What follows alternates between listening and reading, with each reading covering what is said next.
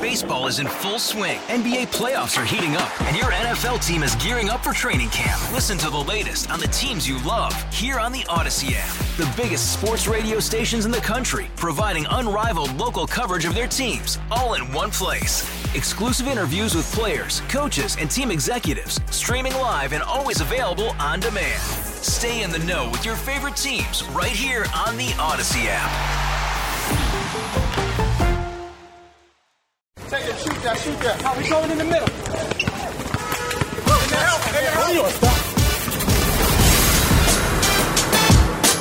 Welcome to City Game, your Brooklyn Nets podcast on WFAN and radio.com. Here's your host, Steve Lichtenstein.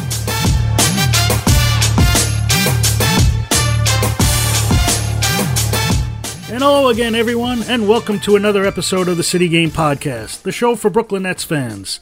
I'm Steve Lichtenstein of WFAN.com, and folks, I really wasn't expecting to post anything during the preseason, but, this ain't normal times.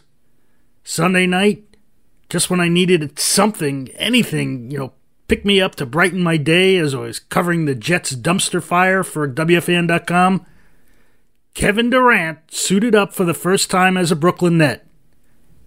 Yes, preseason against a depleted Washington squad, but to steal a line from Seinfeld, it was real and it was spectacular. Like many of you Nets fans, it was like a dream. One of the greatest players of all time is going to be getting a whole lot of buckets for the Nets this season. The Nets! Anyway, because this is kind of last minute, it's going to be a quick show. I have a few things I want to get out there, so thanks for hanging in with me, and thanks again for your patience as our station works to get this show back on Apple Podcasts. I'm told it's in the works, whatever that means. So again, thank you for listening on radio.com, Stitcher, or whatever platform gets the job done for you. So, Kevin Durant. How'd he really look? I mean, even he said it's too early to tell. Explosive first half, 15 points on just 8 shots. First bucket was a driving dunk. He seemed to use a Jordan-esque technique, get himself going, taking umbrage with the way certain wizards like Rui Hachimura weren't giving him the proper respect. Blocked 2 shots, even took a charge. He said he was going to feel that for a little bit. Gave it a good long run, too. 17 and a half minutes in the first half, which, as my friend Larry Fleischer likes to tweet, puts him on pace for a 35-minute game. Of course, just as obviously, he wasn't going to do that in the second half, which, didn't go as well. KD missed all 4 of his field goal attempts as the Wizards whittled away all of a big Nets lead. But, none of that matters, of course, because the important part is that he played. After about 18 months of no competitive basketball, KD got past that first barrier. Listen, this is going to be a process.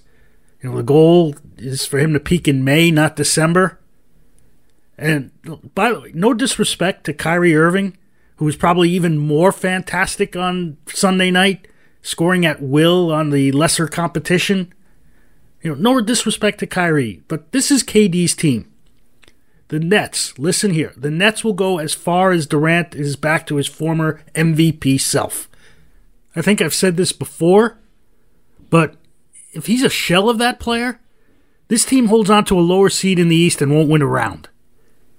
If he's not quite what he was, with maybe less athleticism, but can still fill it up, like a Dirk Nowitzki 2.0, the Nets can compete in the early rounds of the postseason. But, if, like some have seen him or already predicting, if KD is all the way back and everyone else is relatively healthy come playoff time, then I'm envisioning the Nets legitimately competing for a championship with like a conference finals berth as the floor.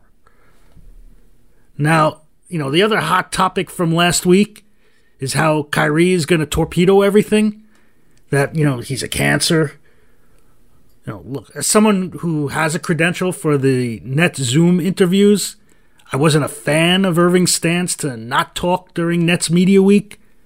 I mean, I think it hurts you listeners and readers when professionals, like so many of my City Game podcast guests, they're unable to ask him tough questions. And he doesn't do himself any favors when he tries to put his own words out there, like calling his haters in the media pawns or joking with KD about how this team is going to run.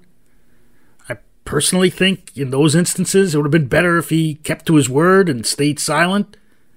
But look, my opinion is irrelevant, and how Irving handles his PR off the court is just as irrelevant when it comes to how the Nets will fare on the court. And, as many of you now know, he did decide to open himself up to media questions on Monday, talking in a very relaxed tone about the process of turning this team into real title contenders. And that's always what's going to be most important, how his teammates relate to him.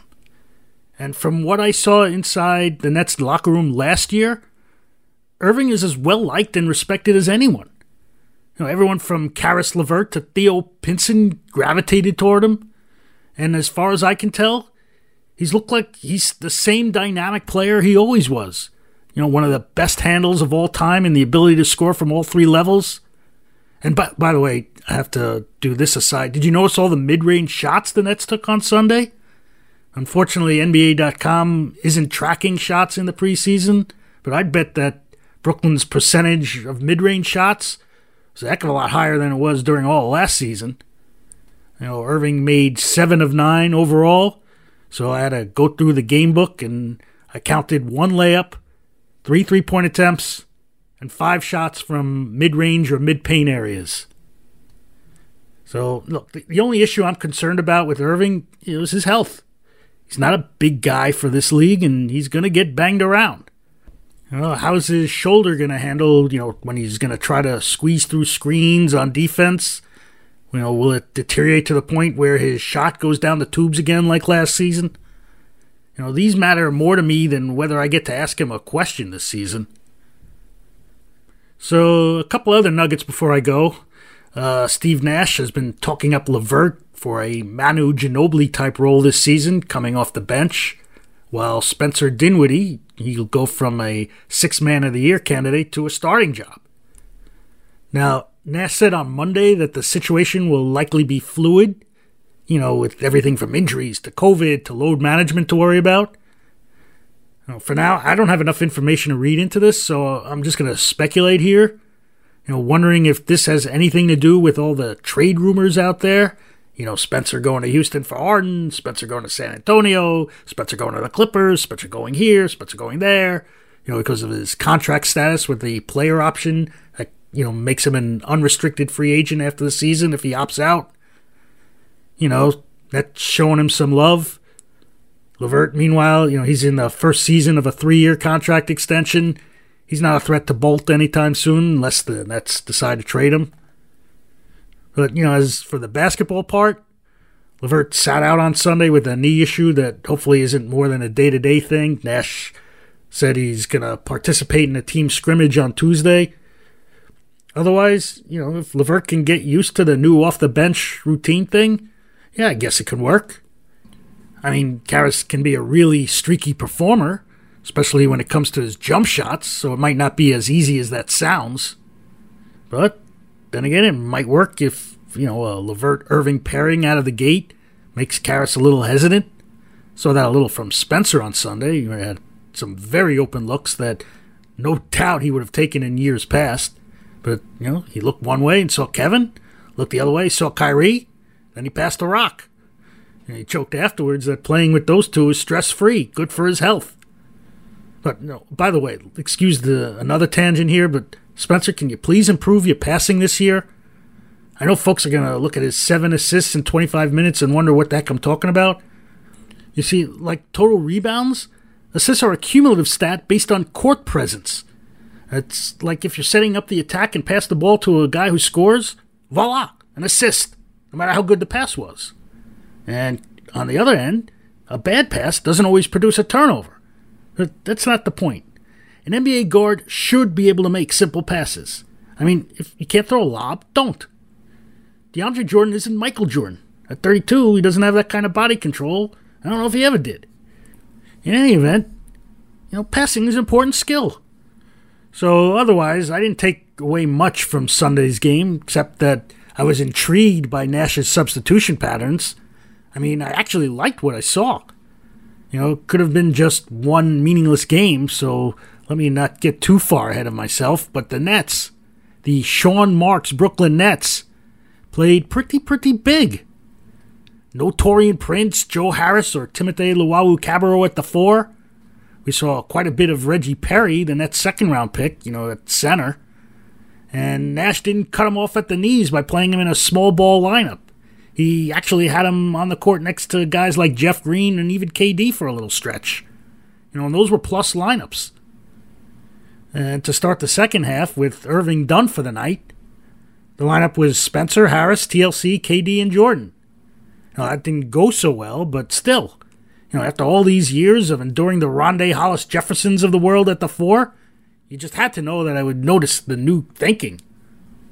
So this gets me back to Nash, and, I just hate to say this because I got to give him a chance, but, I just feel like having him on the sideline this season is almost like having a whiz kid who just got his driver's license at the wheel of a favorite of the Indianapolis 500. Sure, the car's going to do most of the work, and the kid may just be a fantastic fit. But why take that chance? Especially when there were other drivers available with proven experience, winning experience. I got into a debate with a few people on Twitter about that last week. I remain obstinate. Not knowing how Nash will fare when it comes to managing big games is a big risk. I said this several times before, so I apologize again. How well someone performs as a player has zero bearing as to how well they can coach. They can be good, middling, or stink, just like anybody else. Rudy Tomjanovich, who was just elected, so, before the 2 titles he won with Houston in the mid-90s, before him, the last Hall of Fame player to win an NBA championship as a coach, Billy Cunningham in 1983. 1983. If a playing career is so important, how does that explain Greg Popovich, Eric Spoelstra, Nick Nurse, some of the best coaches today, never even played in the league? In the last 10 seasons, there have been 9 different coaches that reached an NBA Finals. 5 of them never made it to the show as a player. Now, I'm not saying that that's the only way to go, like Tom Thibodeau should have been the guy. I'm sure he's going to make the Knicks a tougher opponent, but, I could see where the Nets might have thought, that he wouldn't have been a good fit here. However, I do think the Nets could have found someone with a better balance of coaching skill and communication skill.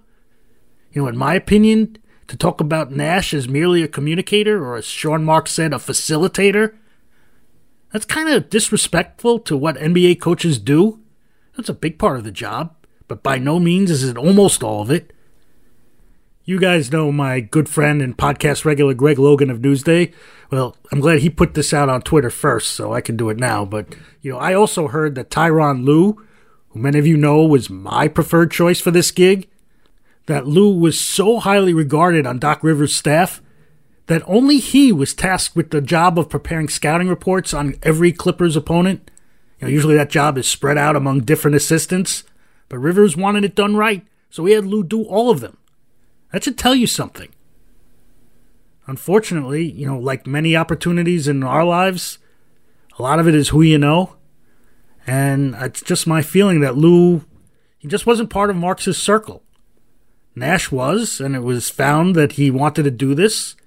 He was deemed acceptable to all parties, from ownership to the superstars. Again, it just may be that Nash is very good at this. I don't know. And my point is that you don't know. So with the Nets in win-now mode, it just seems like an unnecessary risk. And like that old mafia boss near the end of Goodfellas when they're deciding whether to whack people, why take a chance? So with the Nets coming away with their first victory in KD's first appearance, I don't want to end on such a sour note, so I'm going to leave you with this little clip that I got from Steve Nash last week. You may have heard it already, but if you didn't, enjoy. Hi, Steve. I don't know if you saw what Grant Hill or heard what Grant Hill said on NBA TV yesterday about how he's looking forward to when you're getting your first technical and thinks it's going to be in your first game. But having not done this, do you think you're going to be more of the emotional type on the sideline, or you expect more from yourself? I feel like I'm just going to be a meme for Grant Hill the rest of my life now that I've taken this role. But it's a great question. You know, I've thought about it, and I want to say that that I'll be under control and more